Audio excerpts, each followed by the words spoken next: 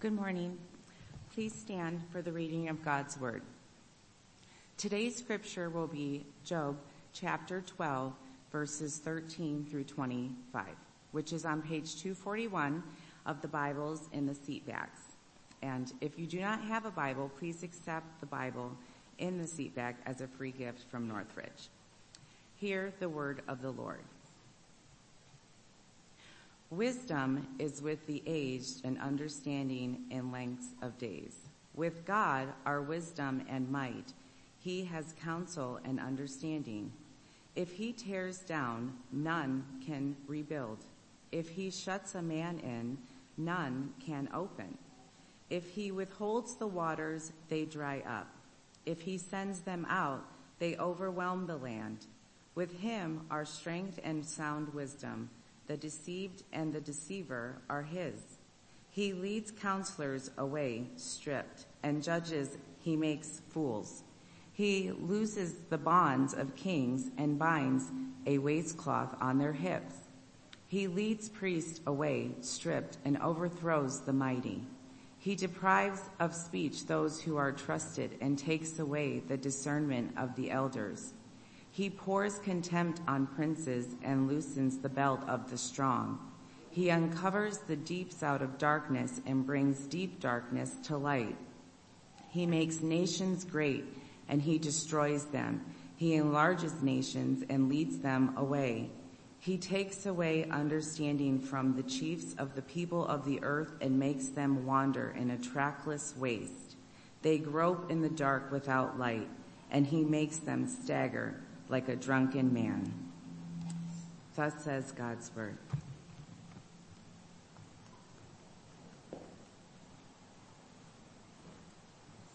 Let's pray. Heavenly Father, we thank you for the illumination of your word. We thank you for the way that you instruct and guide us in its truth by your Holy Spirit.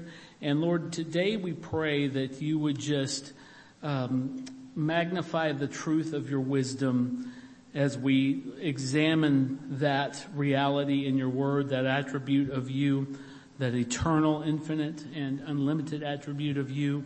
God, we pray that we would not rely on the flimsy, limited wisdom that we operate in, Lord, but that we would learn to trust your wisdom and that we would learn to lean into it and find our support there. God, I pray for every ear to be able to hear, not as human words, but words of the Spirit, the infallible, inerrant words of God. And Lord, I pray that you would help me as I preach these words, God, that I would preach them in a way that does not take anything away from them by my own humanness and does not try to add to them by my own intellect, God, but I just trust that your word is sufficient as you have given it to us. And we ask all of this in Jesus' name. Amen. You can be seated. So good to have you here. I wanted to just make a real quick announcement to you. If you're a lady here, we are having a women's retreat, kind of a connect weekend is what they're calling it. And there's all of the details are on this little tan card that's in the foyer. I think they're on the tables. Also, if you need information, you can ask Margie or Ginger after the service. And I know they would love to have you there. It's going to be a really fun event. I've heard some of the details of what they're planning to do. So, ladies, make your plans to be a part of that now. What are the dates of that, Ginger? Okay, it'll be September 29th. And so, I'm sorry? Okay, the 29th and 30th, and so we would love to have you there, ladies. And so just make your plans to be a part of that now. So getting into the message, over the past couple of weeks, we have examined things that are related to the power of God. We've looked at his sovereignty. We've looked at his omnipotence. And we started by looking at his supremacy. And today what we want to do is we want to think about the wisdom of God. And we want to do that in different aspects, different lights over the next few weeks. And as we look at the attributes, it's really important to understand the wisdom of God because it is the attribute, you could say it like this, that roots and grounds the supremacy, the sovereignty and the omnipotence of God. What do I mean when I say that? Well, in order for God to be God in any meaningful sense, he has to be understood not just by his excellencies. A lot of people will refer to the excellencies of God. It's not a bad word, it's not a wrong word, but when we understand God, we can't just say he's excellent in a relative sense. We have to look at his perfections. That is to say that whatever God is to the superlative degree. And so he's not measured by relative degrees. He's not more than anyone else. He is the completion, the totality, the all. So what I mean is to say that God is sovereign is to declare that not that he has authority, but that he has perfect and he has complete authority. To say that God is omnipotent, as we talked about last week, is to say that he is the possessor of all power. And we've talked about this, but any authority, any power that his creation enjoys anywhere only enjoys that because it's been delegated by God to them. For better or for worse, all power, all authority is derived from God, delegated from God. And this is where the consideration of his wisdom comes in.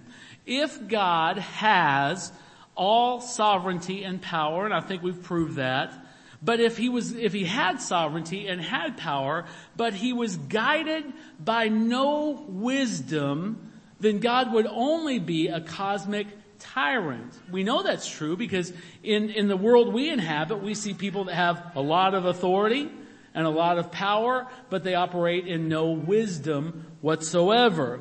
But because of the fullness of God's perfections, not just his excellencies, we discover that he is not only wise, but he is perfectly and completely wise. And as I said, the origin of all earthly wisdom. When the Apostle Paul is writing to conclude his epic work, the book of Romans, this is how he gives his benediction. The very last verse of the very last chapter of the book of Romans says this: "To the only wise God be glory forevermore through Jesus Christ. Amen." Notice here that Paul doesn't call God the most wise relative to others, to creatures, but he calls him the only wise God. He's speaking in terms of exclusivity. His meaning is clear that all genuine wisdom emanates from God. And this truth has several practical applications for us in our thinking. Without God's revelation, as we've said over and over in this series on attributes, you have to reconsider this thought every week with these attributes. Without God's revelation in Scripture, we wouldn't know anything of him. But it's more than that. We also wouldn't even have scientific knowledge of how the world that we inhabit works. We wouldn't know how to practically make decisions that lead to our flourishing instead of corruption and destruction. God is the blazing sun of wisdom, from whom all light and heat of knowledge and the practical application of that knowledge radiates. That is who God is. And this is Job's emphasis in our text today that Lita read to us. When he says, with God are wisdom and might. He has counsel and understanding. And with him are strength and sound wisdom. And then Job drives this point home by listing all of the people and all of the things that wither away, powerless in the light of God's matchless wisdom. Do you remember what he said? Job depicts God as the one who destroys and leaves no hope of recovery. He's the one who binds a man and there is no one to loose him. He says that those who deceive and those who are deceived by them are alike subject to God's wisdom, whether they know it, whether they acknowledge it or not. Because he's wiser than all, because he alone is wise, no one can outsmart him. On the contrary, everyone is subject to him. Amen? God rules creation by wisdom. Job says he can drench the earth with floods by his wisdom, or he can withhold the rains from the land by that same wisdom. He displays his wisdom in the face of those that seem to be in charge. When things go wrong, it's helpful to us that when we see people in charge, whether we're talking about in the government, at our workplace, maybe even in our homes sometimes, when they see that they're causing chaos, we need to remember as believers who's really in charge. Amen?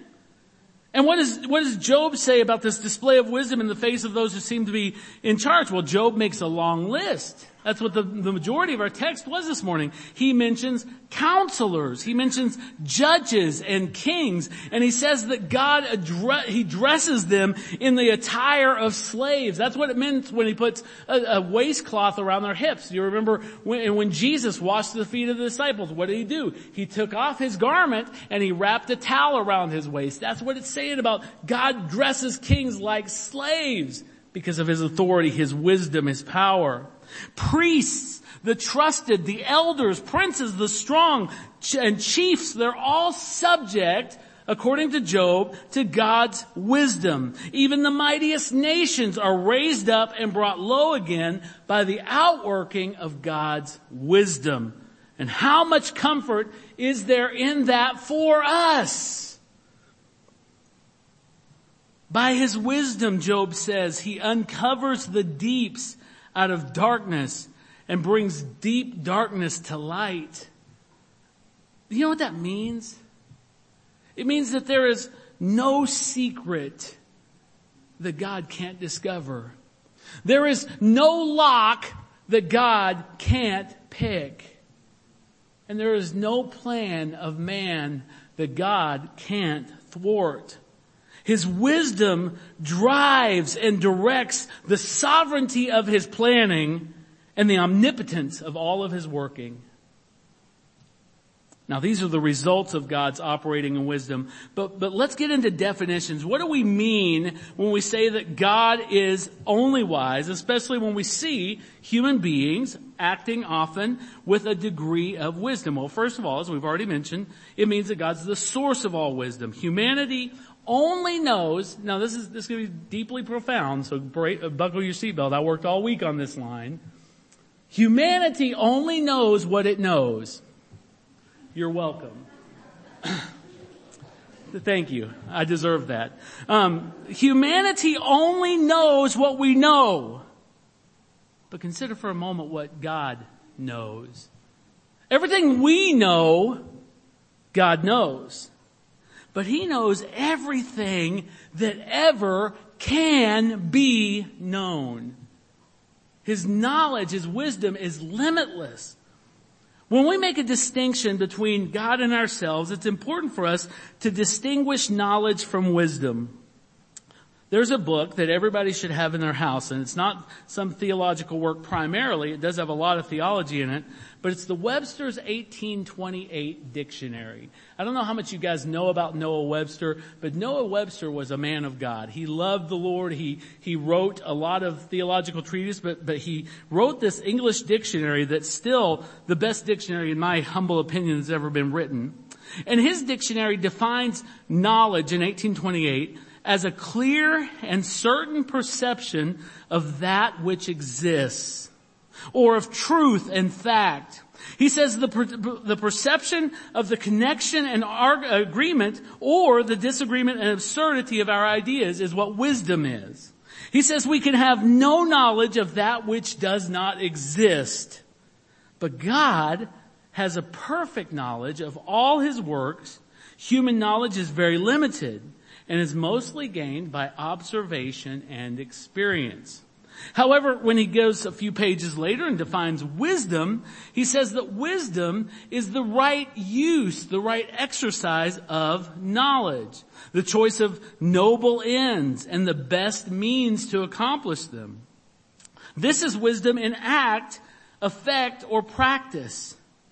If wisdom is to be considered as a faculty of the mind, it's the faculty of discerning or judging what is most just, proper, and useful. If it's to be considered as an acquirement, it's the knowledge of what use and use of what is best, most just, most proper, most conducive to prosperity and happiness. So he says knowledge is facts. Knowledge can be either positive or negative. We can know things that are not wonderful or lead to the best things, but true wisdom always takes knowledge and leads to the best thing. Stephen Lawson defines the wisdom of God as the fact that God is all wise and that his choices always pursue the highest end, and that he perfectly discerns the best means to arrive at that desired end, that highest end. And we've said this before, what is the highest end which God's wisdom pursues? Well, first of all, it's his own glory. That is the highest pursuit of God. But connected very deeply to that is the good of his people. The glory of God and the good of his people is the pursuit of God's wisdom. And these two things are never, please hear me, the glory of God and the good of his people are never in conflict, ever. God does not neglect the good of his people by pursuing his own glory above everything else. Likewise, God doesn't ever sacrifice the least fraction of his glory when he ensures the eternal good of his people. On the contrary, by working for the good of his people, he brings the most glory to himself. And isn't that a wonderful thought? I've asserted that all wisdom originates in God. If wisdom exists anywhere in God's creation, it has flowed there from himself. While some bare facts of knowledge can be discovered by unregenerate people, true wisdom can never be possessed by unbelievers. It can't. It's an impossibility. It's a moral, theological, and logical impossibility. Did you know the Bible says the same thing? In Psalms 14:1 and repeated again in Psalms 53:1, it says these words you may be familiar with. The fool says in his heart, there is no God. So to deny God is to be marked by him a fool. And what is a fool? It's one who has no wisdom. And this is confirmed elsewhere. Remember Proverbs 9:10, the fear of the Lord is what? The beginning of wisdom. The knowledge of the Holy One is insight. Therefore, we have to conclude that someone who has a vast education and has advanced degrees, yet who denies or diminishes or redefines the existence and the glory of God is intellectually inferior to the person who maintains simple faith. Furthermore, God's wisdom is perfect. Raise your hand if your wisdom is perfect. Raise your hand. I'll wait. Go ahead. Come on. No mistakes. No problems. See, God has never ever in all of eternity had to go back to the drawing board. I've been married for 30 years. I can't tell you in 30 years how many times I said, that didn't work.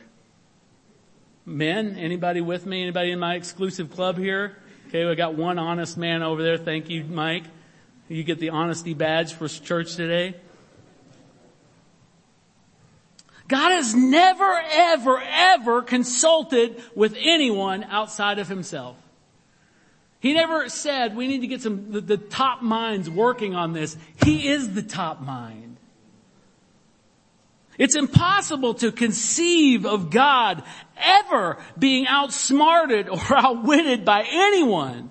Not by human minds, not by the designs of angels or demons. He is not even in the same league with anything in his creation. Isaiah 55:8, you know it. It says, for my thoughts, God speaking, are not your thoughts. Neither are my ways your ways, neither are your ways my ways, declares the Lord. For as the heavens are higher than the earth, so are my ways higher than your ways, and my thoughts than your thoughts. Since God's wisdom is perfect, all of his decisions are perfect. They can't be improved upon by further consideration on his part. They can't be subject to the tastes, the preferences, or opinions of his creatures. He has never made a mistake. He's never judged anyone or anything unjustly or unwisely. He has never miscalculated anything. Similar to his sovereignty and his omnipotence, the wisdom of God is seen throughout creation. Think about it. The weather, the heavens, the animal kingdom, the diversity and the youthfulness of plants, physics, biology, all of these things together proclaim the wisdom of God. With what incredible foresight and care has he created the world? What human among us, or even in human history, has ever made a single cup of earth? Or even just a drop of water, one molecule of air, all of their own accord. And if we can't do even such a small thing as this, how could we ever possibly, on our own, construct a single strand of DNA? Or just one of the trillions and trillions of swirling galaxies in the night sky? With our limited wisdom. Now, we've talked of God last week creating ex nihilo, and that just means that God created out of nothing. But have you ever asked this question, going one step further beyond that theological fact? By what means did God know how to do so perfectly? Like, who taught God to create worlds, galaxies? Who did that? Well, we know it was by the vastness of his incomparable and infallible intellect. He did it because he knew how to do it. And he did it without an architect's blueprint. He had no visual aid. He had no idea suggested to him by one of the angels. They didn't say, you know what would be really good? Blue skies. You should try blue for the skies, God. No one did that. Now, I have to throw Raven under the bus. For some reason, my daughters-in-law, both Raven and Savannah, when we get together as a family, holidays, things like that, for some reason that completely eludes me, they like to work jigsaw puzzles. Now, I find watching grass grow to be much more stimulating, personally. But when they do that, they'll open this box and dump out all these pieces on my table, and they'll stare at that box and they'll try to find all the edge pieces, and then the harder work starts to try to find all the colors and shapes to kind of put that all together. But they're looking at this box to try to understand the image, the picture that they're trying to recreate. Now think of that as an analogy. When God built the entire cosmos, he needed no box for reference. He needed no image supplied to him so he would know what to do.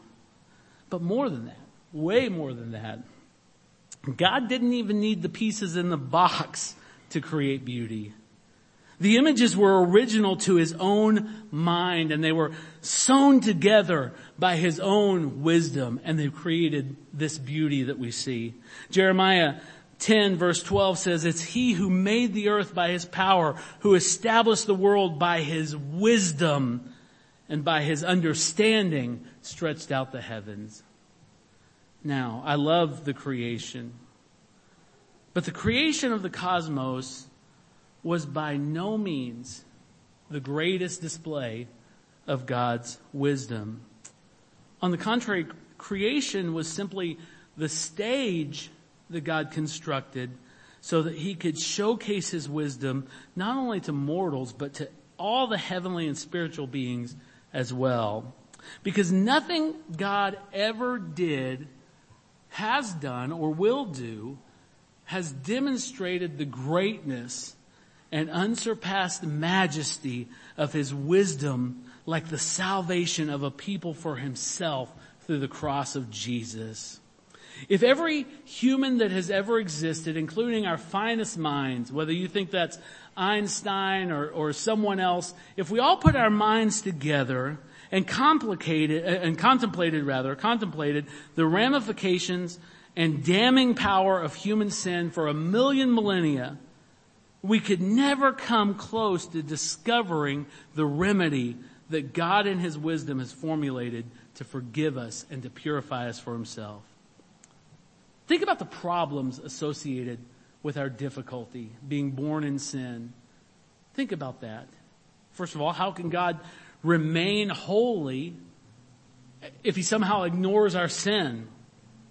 How could he ever restore fellowship with himself, restore us to fellowship with himself without polluting his impeccable character in some way?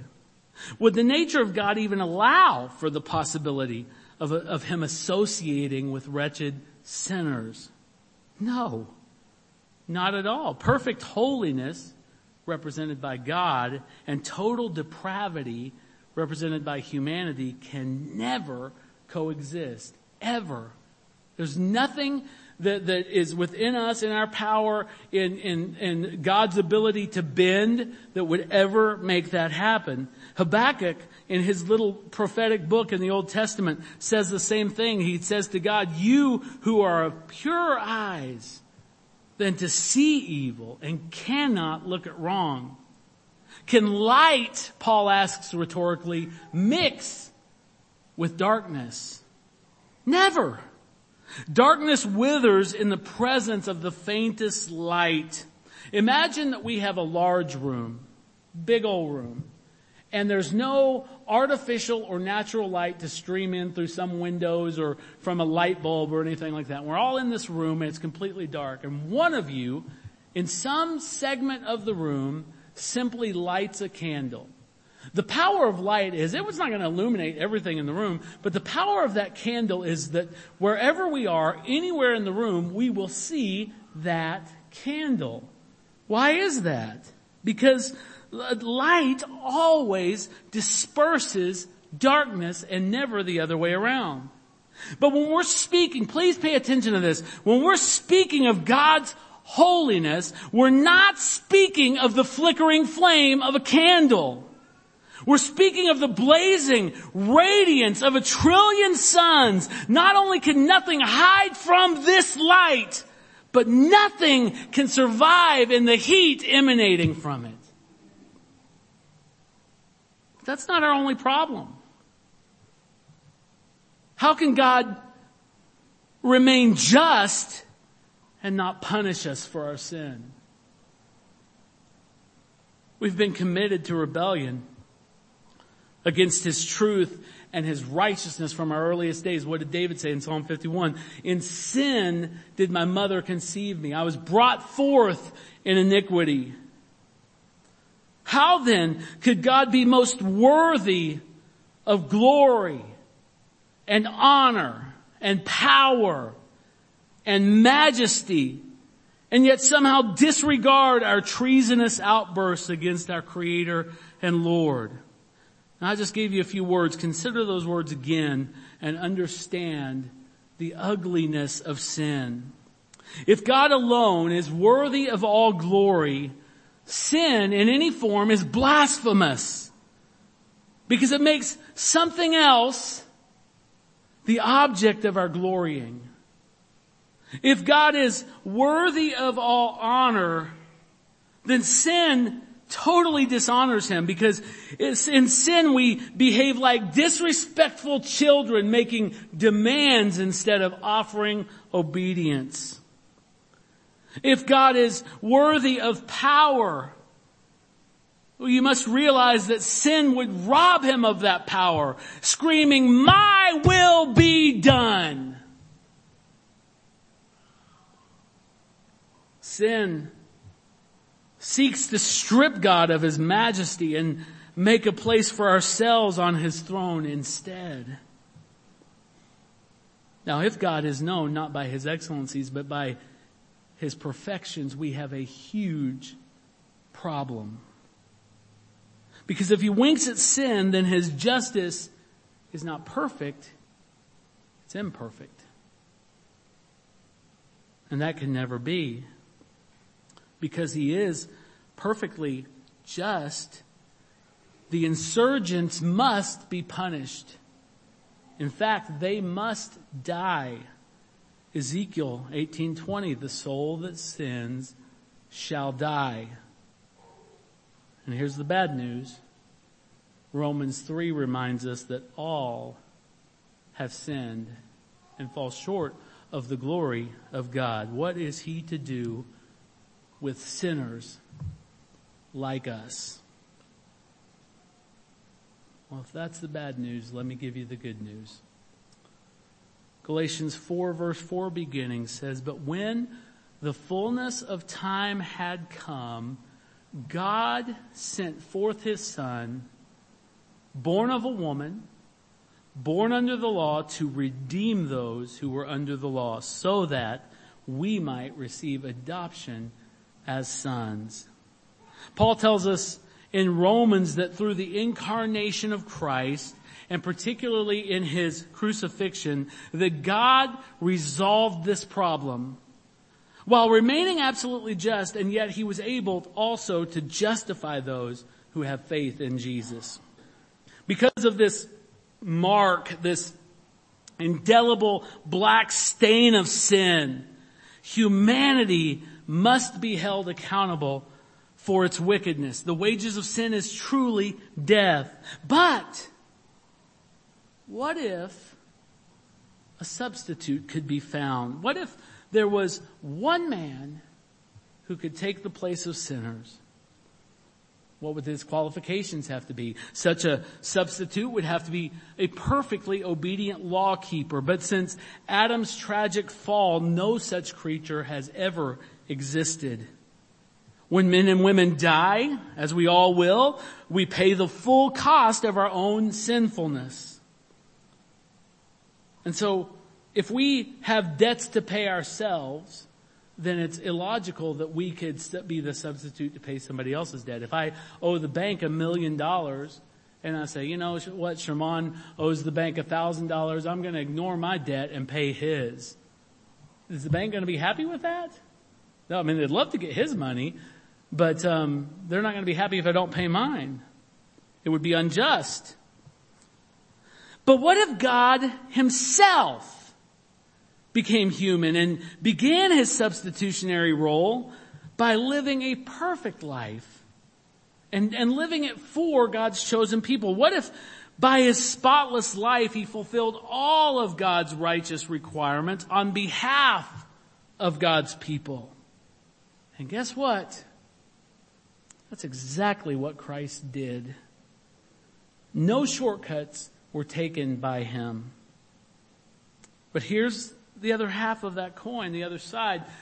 The substitute couldn't just erase either the genuine guilt of sin or a record of transgressions by just living a perfect life. He could only reconcile sinners to God by paying the penalty of all their sinning. The penalty for them, or for Him rather, would be the same as for them. He must die, personally bearing the guilt for their sin as well as the shame that is associated with it. And die in shame He did. He was arrested. He was mocked. He was punched. He was spit upon. He was scourged. He was crucified. And for 6 grueling hours He experienced hell on earth. As we sang this morning, as the Father turned His face away from Him and poured out the cup of His burning wrath upon Christ's most holy and most innocent head. And with a loud cry, He committed His spirit to God and breathed His last. And though this looked like to all the human observers that day as the most humiliating kind of defeat, this was the glorious outworking of the spotless wisdom of God on display for all to see.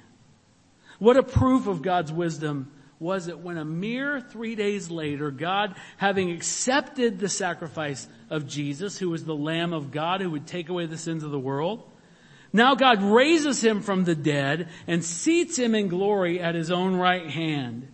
And listen to me, nothing will ever silence or squelch this testimony of the resurrection to the wisdom and the glory of Almighty God. Who could have designed such a solution? Would we have come up with that if we'd gone back to the drawing board to solve our problem? No, we know. How does the world solve problems? They solve them by political intrigue. They solve them by shows of force. But God, amazingly, you need to read 1 Corinthians chapter 1. He works through foolish things, like an unfair trial and a public execution, to bring about his wise kingdom purposes. Listen to a portion of 1 Corinthians 20. Chapter 1, verse 20. He says, where is the one who is wise? Paul asking the question. Where is the scribe? Where's the debater of this age? Has not God made foolish the wisdom of this world? For since in the wisdom of God, the world did not know God through wisdom, it pleased God through the folly or the foolishness of what we preach to save those who believe. Now watch this. I'm scooting down a few verses, but watch this. But to those who are called, both Jews and Greeks, Christ is the power of God. We said last week that Christ personifies the power of God, but listen what else Paul says. Christ is the power of God and the wisdom of God. He not only personifies the power of God to rescue sinners, he personifies the wisdom of God to design the perfect remedy to be able to do it. So what is our proper response to every reminder of God's wisdom? Simply put, it's to adore the wisdom of God. Well, when do we adore it? Well, we rest in it when we lack spiritual comfort, when things don't make sense. When we lack physical strength and our bodies are failing us, we take comfort in God's wisdom. When we can't see God's providences, we take comfort in God's wisdom. When we fall short and lose in this world, we cling to God's wisdom. When we lose relationships or at any other time of stress, depression, fear, lack, we cling to and adore and believe with all our hearts in the wisdom of God. Every page of Scripture assures us that God is wise and that He's working out His plan to accomplish the highest end for His own glory and for the good of His people. And He will not fail. And He will not leave us or forsake us. Psalm 25 verse 4 is David wrestling with what I'm saying about believing in the wisdom of God when things aren't going well. He says, "Make me to know your ways, O Lord. Teach me your paths. Lead me in your truth and teach me, for you are the God of my salvation, and for you I wait all the day long." So my encouragement to you as your pastor is to take comfort in your knowledge of the wisdom of God. Wait for Him to show you that He is mighty and He is wise to save His people. Would you stand with me?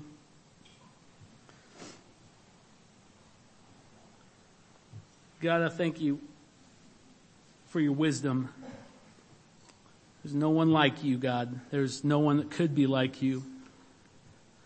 God, I thank you that you have all wisdom, and that in your wisdom, in the wisdom of God, you designed so glorious a plan of salvation that you sent Christ to die on behalf of those who were worthy of no such thing.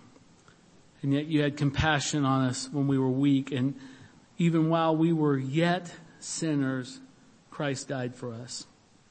And God, help us to never grow so familiar with that reality that we don't marvel in it anymore. That we don't give you the praise, glory, honor, and majesty that you are worthy of as we consider the wisdom of God in bringing us to Christ. And this is our prayer. In Jesus' name we pray. Amen. If we could have our communion assistants come forward, we're about to come to the Lord's table and renew our covenant with Him, and just thank Him so much for what He's done through Christ, and these reminders, these emblems and symbols that we have of bread and wine to remember that. We also just love what the Holy Spirit does to connect us to the resurrected body of Christ as we gather in His name as the body of Christ to partake of this bread and this cup. And so we just look forward to this every week. If you're here and you do not know the Lord Jesus, or if you're not sure, if you have grave doubts about your spiritual place, your faith, your life, then we would encourage you just to hold off coming forward for this celebration this morning. Not because we want to hold anything from you or put a spotlight on you. The Bible instructs us in 1 Corinthians 11 that those who eat and drink unworthily of this supper do so to their own condemnation and judgment. And we do not want to see you suffer that fate or that condemnation. But what we do want to do is we want to let you know that we're praying for you. We believe that God is calling your name, and all you have to do, the Bible says, is to respond, to believe in Him, and to lay down all your other lords and bosses and make Him the Lord, make Him the boss. And we would love to pray with you about that and give you some counsel on that this morning. You can come see me or Pastor David, and we would love to have that opportunity. But for the rest of you, why don't you come forward, receive these elements, take them back to your seat, and then we'll take them together in a moment.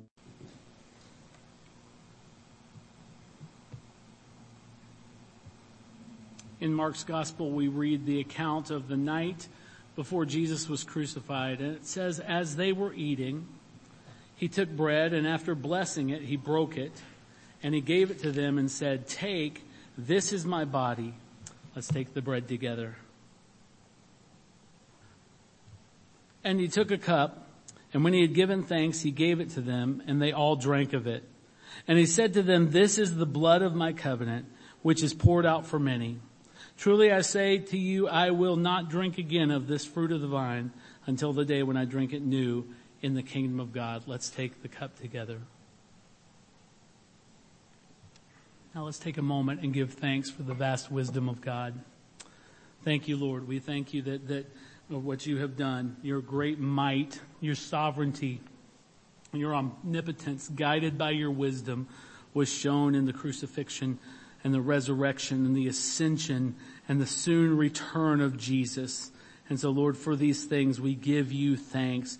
The word thanks does not come anywhere close to what we owe, Lord God. God, we want to lay our lives down for you and let our lives be a continual sacrifice of gratitude for your great wisdom in saving us when we appeared to be unsavable, God, and yet you worked by your Spirit to call us into fellowship, communion, reconciliation with yourself. And for this, God, we give you praise. We give you glory. Let us walk in the strength of this covenant renewal all through this week. In Jesus' name we pray. Amen. If you would place your hands in a receiving position, I just want to pronounce this benediction over you from the book of Proverbs, chapter 21, verses 30 and 31. No wisdom, no understanding, no counsel can avail against the Lord. The horse is made ready for the day of battle, but victory belongs to the Lord. In the name of the Father, in the name of the Son, in the name of the Holy Spirit. Amen. You are dismissed.